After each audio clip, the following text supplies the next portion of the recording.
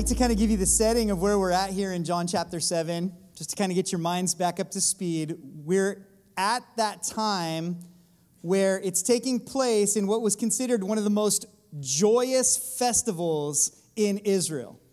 Now, you remember, Israel, they're always having a festival. They have, their spring festivals. They have their fall festivals. These very special religious holidays that were there for the people and their remembrance of God's faithfulness. The festival that we're looking at right now is the last of the fall festivals. It is the Feast of Tabernacles, or also known as the Feast of Booths. In Hebrew, they call it Sukkot. And also, just to tell you, these things flashing is because the wire that runs back to the computer is a little messed up from all the constant plugging and unplugging. So sorry about that side distraction there. So this Feast of Tabernacles, it was the one feast where they were specifically commanded to rejoice.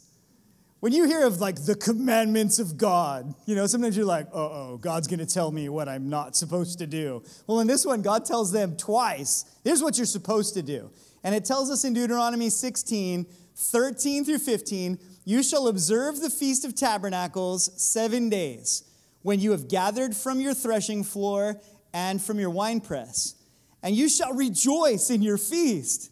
At you and your son and your daughter and your male servant and your female servant and the Levite, the stranger and the fatherless and the widow who are within your gates. 7 days you shall keep a sacred feast to the Lord your God in the place which the Lord chooses, because the Lord your God will bless you in all your produce and in all the work of your hands, so that you surely rejoice.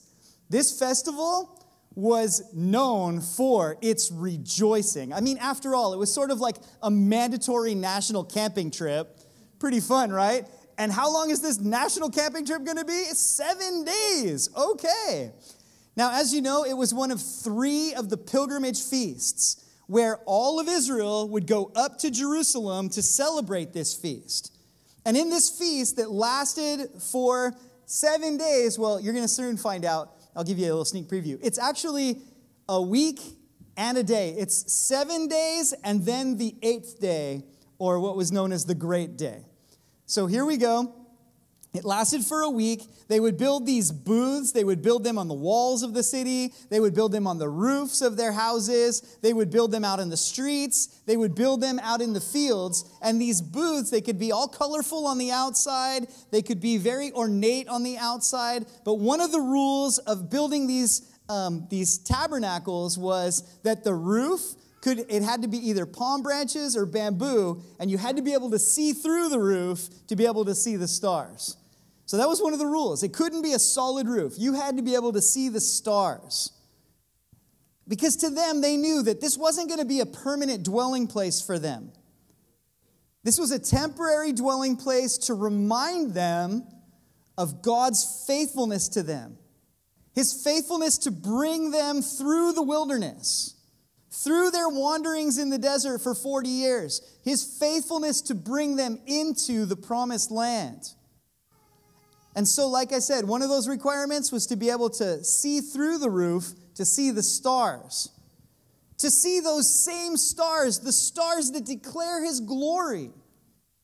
The stars that declare His faithfulness. The same stars that God told Abraham, Abraham, look at the stars. If you can number them, that is how numerous your descendants will be. Here's a man whose name means father of a multitude, and he has no kids. I mean, that's like a baby orange, Its name is orange, but it's green. You're like, I'm an orange. Yeah, right, you're a green. I'm father of a multitude. Yeah, I have no kids. Look at them stars, Abraham. Even though you have to wait for it, I will meet you, and I will fulfill my promises. The same stars that were to remind God's people of His faithfulness. In Psalm 8, 1 through 4, O Lord our God, or Lord our Lord, how excellent is your name in all the earth. who set your glory above the heavens. Out of the mouth of babes and nursing infants, you have ordained strength because of your enemies, that you may silence the enemy and the avenger. When I consider your heavens, the work of your fingers, the moon and the stars which you have ordained, what is man that you're mindful of him, and the Son of Man that you visit him? Those same stars that are to set our hearts at wonder. When I consider them, what am I that you'd be mindful of me? What is the Son of Man that you would visit or that you would come in order to help and give aid? Like, what are we that God would be faithful to us, provide for us, to see us through? And God brought them out of Egypt. God brought them through the wilderness. God brought them into the promised land. God is a saving God. God keeps his promises. And that's one of the things that they would celebrate in the Feast of Tabernacles. It was a feast that spoke to them also of their unity as a people. To this day, they celebrate tabernacles with what's called the 4 kinds. It comes from Leviticus 23, verse 40. And you shall take for yourself on the first day the fruit of beautiful trees, branches of palm trees, the boughs or boughs of leafy trees, and willows of the brook, and you shall rejoice before the Lord your God for 7 days.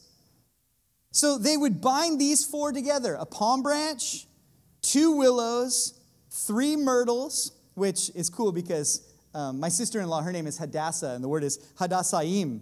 So it's the plural of the myrtle trees, right? The 3. Anyway, you're like, that's fun. Cool. I'm like, hey, that's my sister-in-law's name in plural. Fancy. And 1 citron. And they would bind these 4 together, and to them it was a symbol of their unity. Like, yeah, okay, here we are. We're all one people, but we're not the same. We have our diversities, but we're one. And they would take these 4 kinds with them everywhere during this feast of tabernacles. For 7 days. 7 days plus 1. The 8th day was considered the great day of the feast. And all through they would celebrate God. Leviticus 23, 33 through 36. Then the Lord spoke to Moses, saying, speak to the children of Israel, the 15th day of this 7th month shall be the Feast of Tabernacles for 7 days to the Lord. On the first day there shall be a holy convocation. You shall do no customary work on it. For 7 days you shall offer an offering made by fire to the Lord. On the 8th day you shall have a holy convocation, and you shall offer an offering made by fire to the Lord. It is a sacred assembly, and you shall do no customary work on it. So it's 7 days everywhere you read it, and then there's this, and then there's the 8th day. And this was considered that great day of the feast. Now remember, the setting is Jesus' unbelieving brothers come to him and they say, hey, like if you want to be made known, then make yourself known. Like, adapt marketing methods. Like, you're trying to become famous, like go where the people are. Go to Jerusalem. And yet, Jesus knew that they wanted to kill him there. He knew his hour had not yet come. And so, he didn't go to Jerusalem at the start of the feast. His unbelieving brothers went. His disciples went. But when Jesus went to this feast, he went alone. Now, as the people of Israel would gather together for these festivals, they knew how long it would take for them to travel from, say, Capernaum, where they were, to Jerusalem. They knew how long, if they were in the farther regions, if they were Jews that were in Rome, or if they were Jews that in Egypt, they knew how long it would take them to get to Jerusalem, and they would account for that. So that when they arrived, they would arrive in time for the feast. And from all the outskirts, as they would go up, remember, like talking about it last week, always going up to Jerusalem, because even though geographically there are higher places, there is no higher place on earth than Jerusalem, because it is the place the name of God dwells. And so they were always going up, no matter where they were coming from. And as they would go up, they would sing these psalms of ascent, praising the Lord. And as the roads would connect, next thing you know, the caravan would grow. The caravan would grow until finally it was just not just, I'm from Capernaum, I'm from Tiberias. It's we're the people of Israel and we've gathered in Jerusalem to celebrate the Lord. And in that celebratory caravan, the unbelieving brothers went, the disciples went, but Jesus didn't go yet. He went alone. John 7, 8 through 10, you go up to the feast. I am not yet going up to this feast, for my time has not yet fully come. When he had said these things to them, he remained in Galilee, but when his brothers had gone up, then he also went up to the feast, not openly, but as it were in secret. And sometime in the middle of that 7 days plus one, he arrived. And immediately when he arrived, he began to preach and teach openly. Not a blank screen, but 7:14. Now about the middle of the feast, Jesus went up into the temple and taught. Now, imagine the scene, okay? There in Jerusalem, it's the Feast of Tabernacles. Pilgrims are coming from everywhere. Jews from all over have heard about Jesus. There they all are gathered now. They have their tents built. They're living in tents in the fields and on the roads and on the rooftops and on the walls. In the middle of all of this celebration, there was a water oblation, a ceremony that involved water and the sacrifice, which we'll talk about later. There was this lighting of candles, a ceremony. It occurred every evening. It was a festival everywhere you looked. But underneath all of the festivities, there was murmuring going on. There was this low discussion. And that discussion, the people were secretly talking to one another about Jesus because they'd all heard about him. But they'd all heard different things. They wanted to know one thing. They wanted to know for themselves who he is. Jesus arrives in Jerusalem, somewhere in the middle of the festivities. The people know that there's a prophecy concerning the Messiah, that God would send his messenger to the people. In Malachi 3 verse 1, behold, I send my messenger, and he will prepare the way before me. And the Lord whom you seek will suddenly come to his temple, even the messenger of the covenant, in whom you delight. Behold, he is coming, says the Lord of hosts. And so where does Jesus go? He goes to the Temple Mount, the very place that the Jews have been plotting to kill Jesus. The very place that they're discussing, how can we execute him? And remember, we talked about it last week. It was from the time that he healed the man at the pool of Bethesda. From that point, they were plotting to kill him. And the very place where they all hang out and they do their religious thing, and secretly they're like, we're going to kill this guy. That's where he goes, and he publicly teaches. The most risky place for him to be. And he publicly begins to teach. Now that has an impact on the people. We see in verse 25 to verse 27, now some of them from Jerusalem said, is not this he whom they seek to kill? But look, he speaks boldly, and they say nothing to him. Do the rulers know indeed that this is truly the Christ?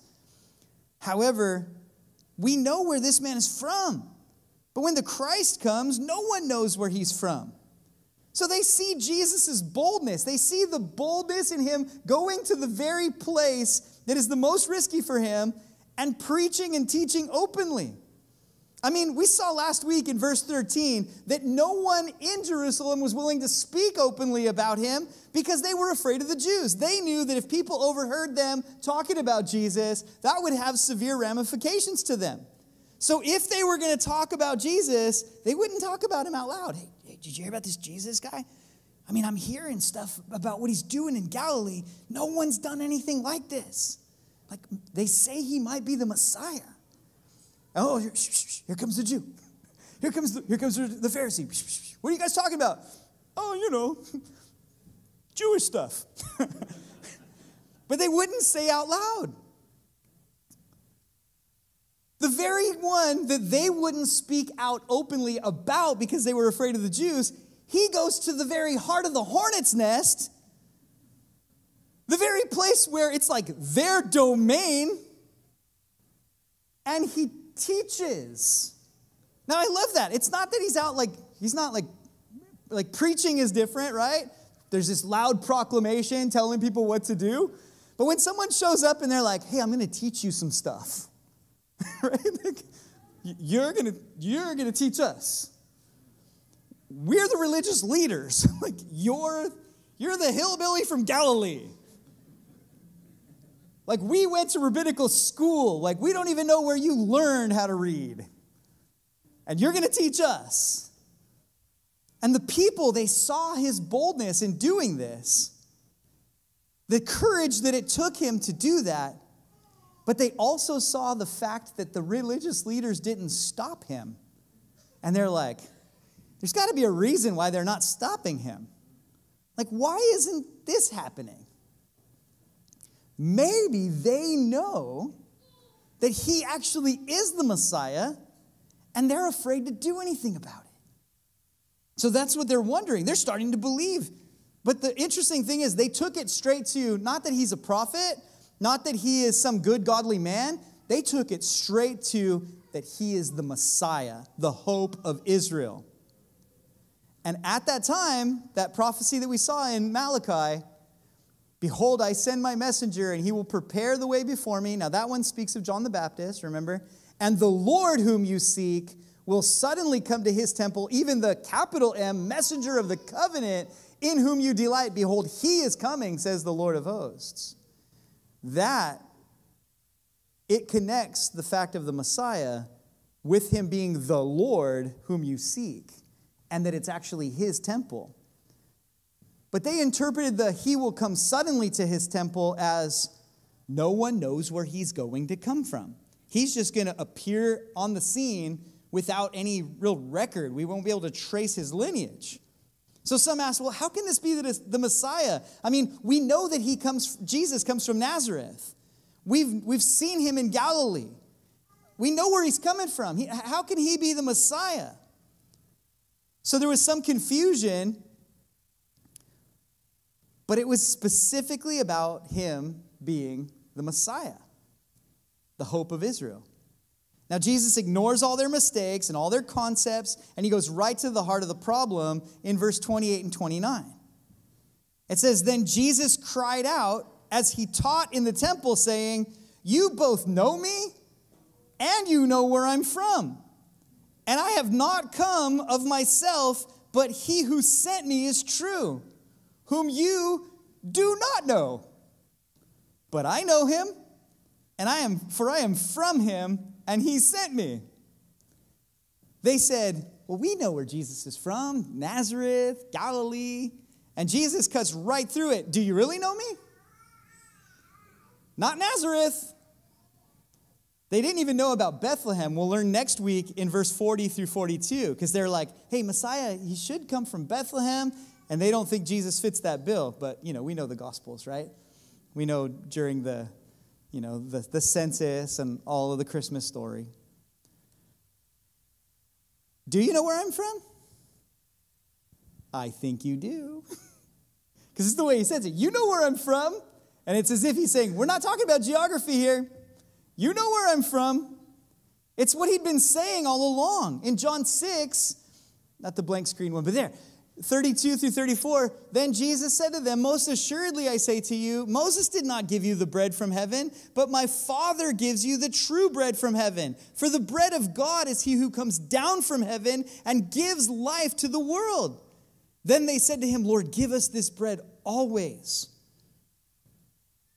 You know where I came from, he says. Your heart's been telling you. When you see my miracles, you've seen what I've done. And he who sent me is true. But here's the problem. You don't know the one who sent me. That's the problem. What? Jesus, you don't want to say that to these guys. Like, you just came to their major dwelling. You came to the hub of Judaism, right where all of their version of Judaism was happening, right where they all hang out, all their priests and their scholars and their Levites, their Levites, you went right to them, and now you're saying, you don't know the God that you talk about. Could you imagine that? The audacity. These are the guys that spend their entire lives making everyone think that they know God. It's like what Jesus said about them in another place, though, in Mark 7, verse 6. He answered and said to them, well did Isaiah prophesy of you hypocrites. As it is written, this people honors me with their lips, but their heart is far from me. They are the acknowledged religious leaders of the nation. And he says to them, you don't know God. Like, why would he do this? Because you know the reaction. You can anticipate it. Was he like some kind of a troublemaker who likes to like troll these guys?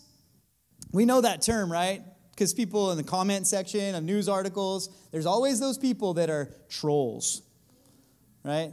In social media, there's always those people that are trolling. Now, I can't figure it out if they're talking about like the ogre that hides under the bridge or the fisherman who's just dragging a lure through to see who will bite. One way or the other, like you're expecting some kind of a reaction. I don't know which one is the etymology of that expression, but then we see these guys, and it's like they get home from work, and they're like, let's see who we can upset in the world today.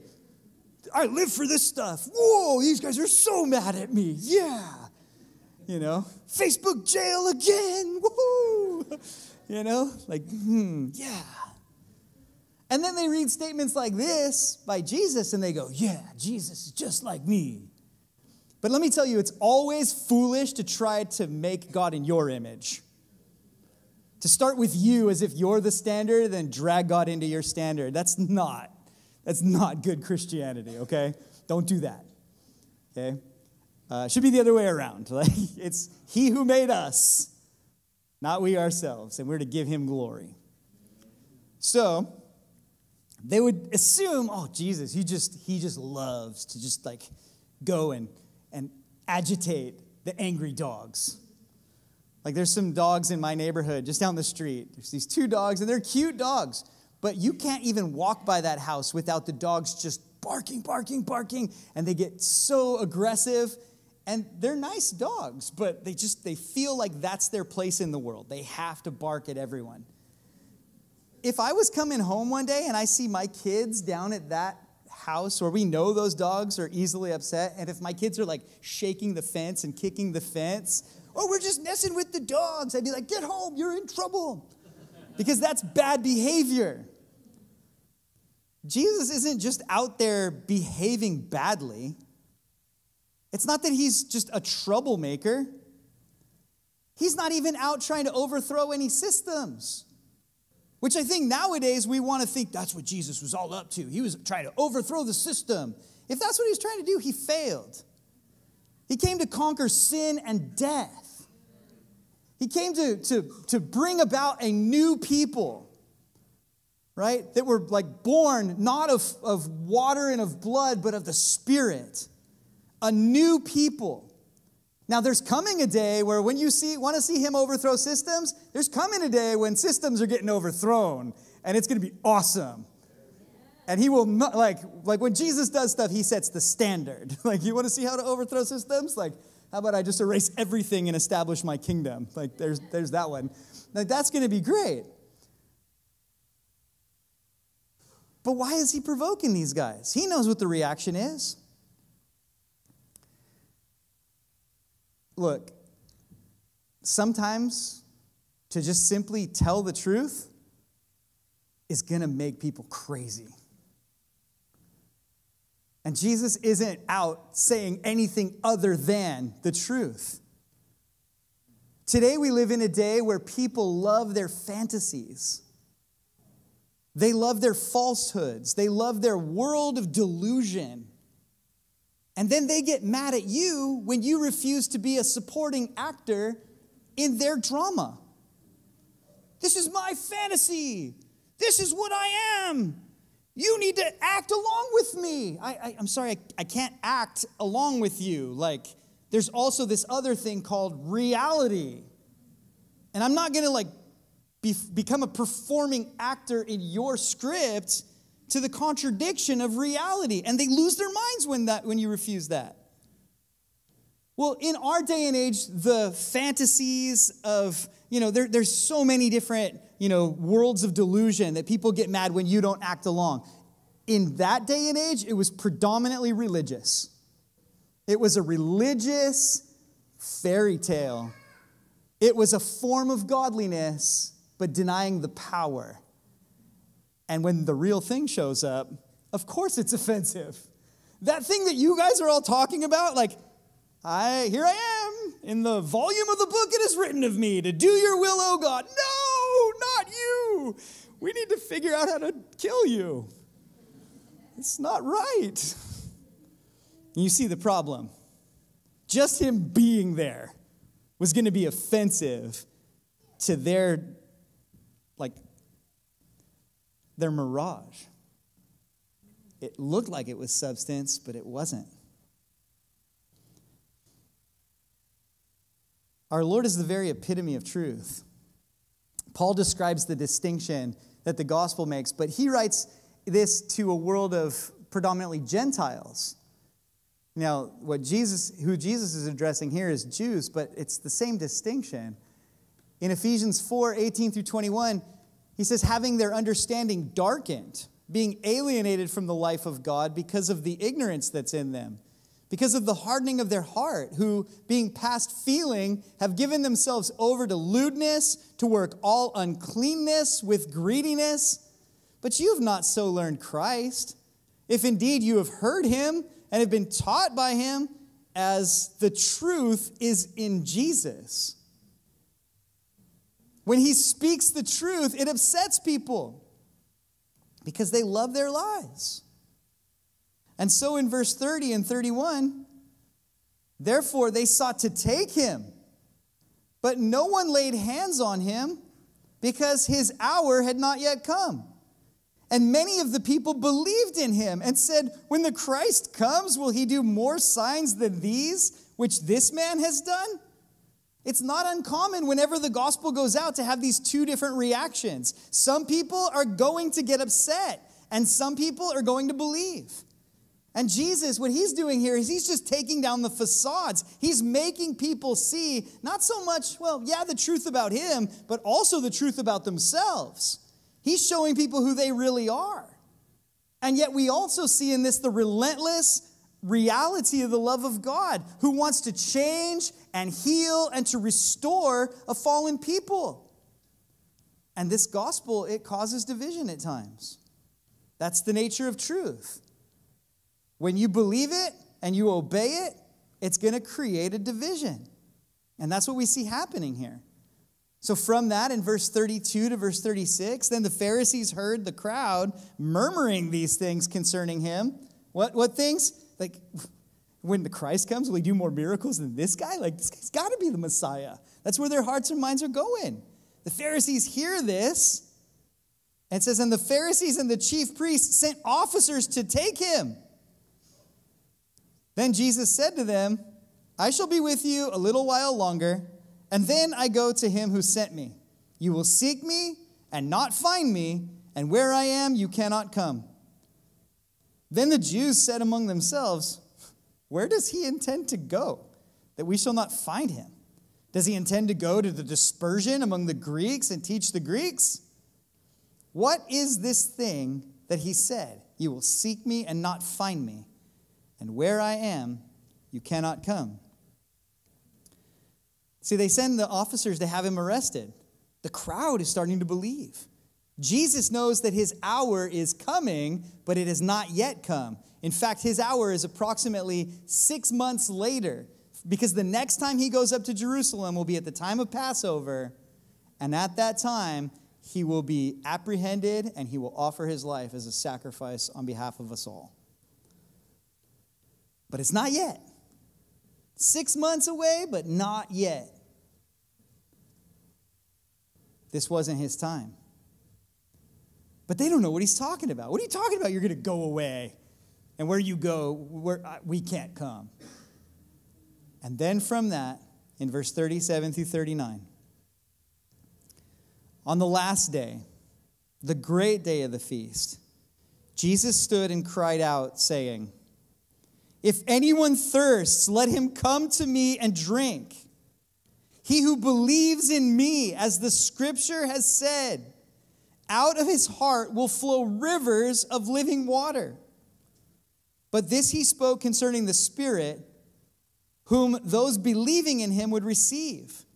For the Holy Spirit was not yet given, because Jesus was not yet glorified. Now, before I go on in this, I want to tell you, I'm not going to answer all your questions in this passage. In fact, next week, I'm going to start in this passage, and we're going to talk more concerning the Holy Spirit specifically. But remember earlier how I said that the Feast of Tabernacles was a 7-day feast plus one. 7 days of festival, 7 days of required rejoicing, where they would sit in those tabernacles and they would look up at the stars and they would remember God's faithfulness and how God keeps his promises. But the 8th day was considered the great day of the feast. The 8th day, they didn't have to be in no booths. The 8th day was actually considered a solemn day. Now, there were a couple of other events that happened on this last day, this great day of the feast, that are fascinating.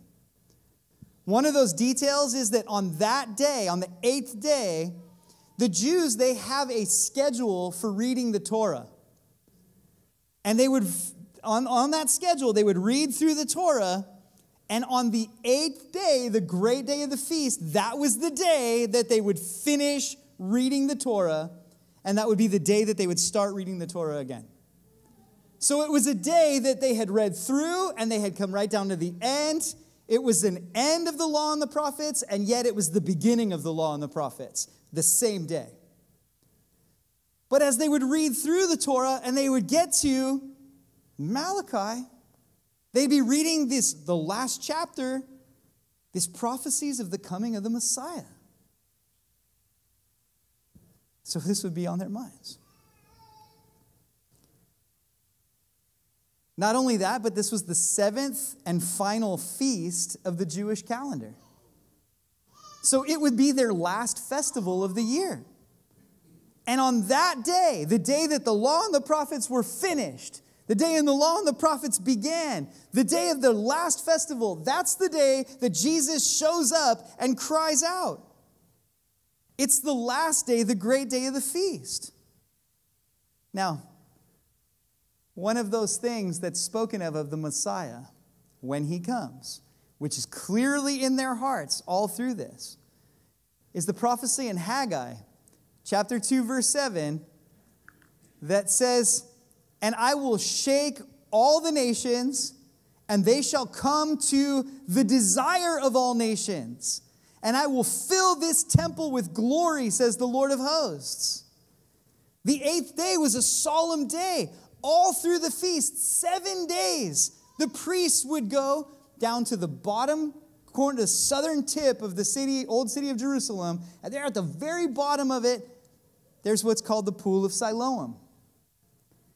And from that same water source, that was where King David was anointed as king, where Solomon was anointed as king. And from that water source, for 7 days, the priests would go and take a jug of water, and they would celebrate this water all the way up to the southern steps, into the Temple Mount, there to the altar, and they would mingle this water with wine upon the altar, and they would celebrate.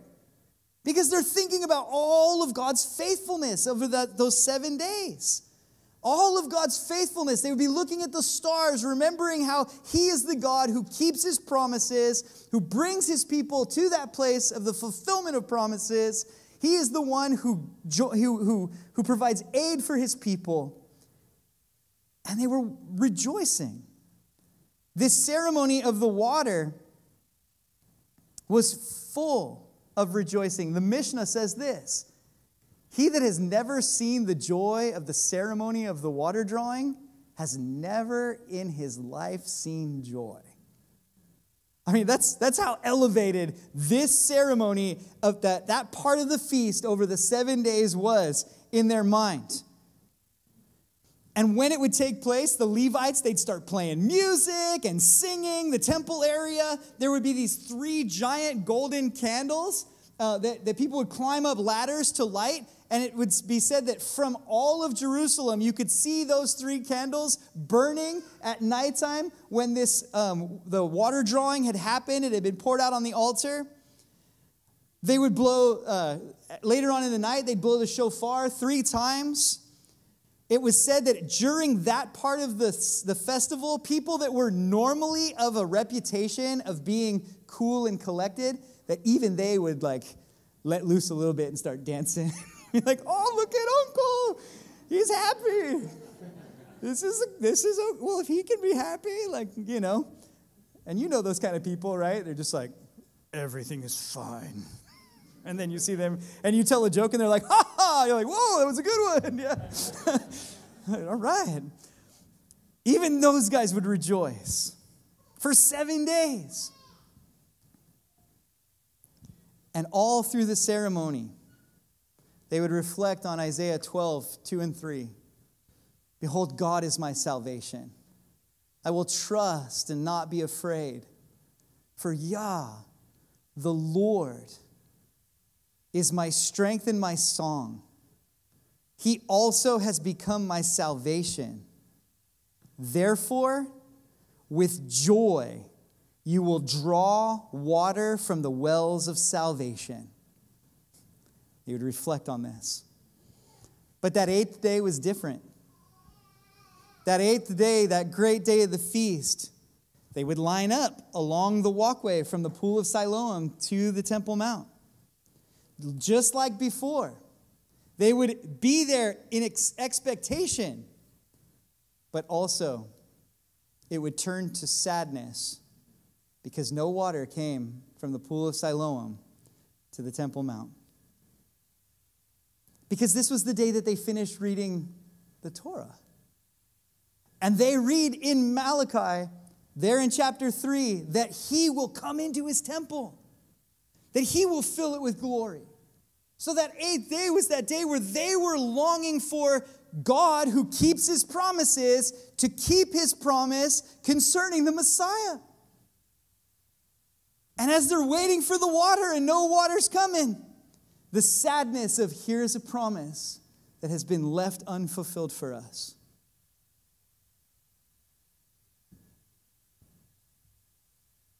And on this day where the priests, the Levites, the Pharisees would all be formally gathered for this aspect of their celebration, the 8th day, Jesus stood and cried out with a loud voice. He wanted everyone to hear the good news. He wants you to hear this good news. If anyone thirsts, come to me and drink. Now, at the wedding in Cana of Galilee, it was this. In John 2, 6 and 7, now there were set there 6 water pots of stone, look at this, according to the manner of purification of the Jews. Those water pots had a specific purpose. It was religious. It was water pots for the purification of the Jews, containing 20 or 30 gallons apiece. Jesus said to them, fill the water pots with water. Here's these ceremonial water pots, and they don't even have water in them. And Jesus says, fill the water pots. And they filled them up to the brim. Now, we know the story. That water in those pots that were meant for religious purification, as the disciples came and took the water and brought them to the master of the feast, that water became wine. And the testimony, the master of the feast, he said to him, every man at the beginning sets out the good wine. And then when the guests have well drunk, then the inferior. You've kept the good wine until now. This beginning of signs did Jesus in Cana of Galilee and manifested his glory, and his disciples believed in him. Nicodemus admitted it. In John 3, 1 through 2, there was a man of the Pharisees named Nicodemus, a ruler of the Jews. This man came to Jesus by night and said to him, Rabbi, we know that you're a teacher come from God, for no one can do these things, these signs that you do, unless God is with him. And to Nicodemus, you must be born again. To the woman at the well in Samaria in John 4:10, Jesus answered and said to her, if you knew the gift of God and who it is who says to you, give me a drink, you would have asked him and he would have given you living water. And to those in Capernaum in John 6:35, Jesus said to them, I am the bread of life. He who comes to me shall never hunger. He who believes in me shall never thirst. And for us here this morning, there is a longing in each of us, a longing of the soul.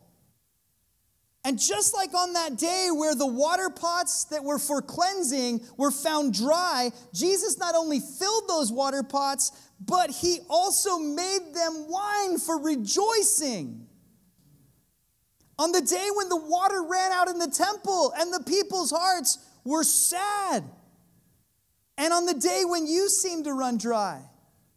On the day when your heart is heavy and your hope is worn thin, Jesus stood on that day and he cried out to the multitudes, if anyone thirsts, come to me and drink, and you will be changed. For out of your innermost being will flow rivers of living water. And that is something that only the Messiah can do in your life. At best, all you'll ever be able to do is maybe carve out something that might try to hold some water, but you will never be flowing unless it's a source that is greater than yourself. And so when your joy runs out, when the timetables seem longer than you thought they should, when you're longing, we know that God keeps his promises. And he has kept his promise to provide for you the Savior, Christ Jesus our Lord.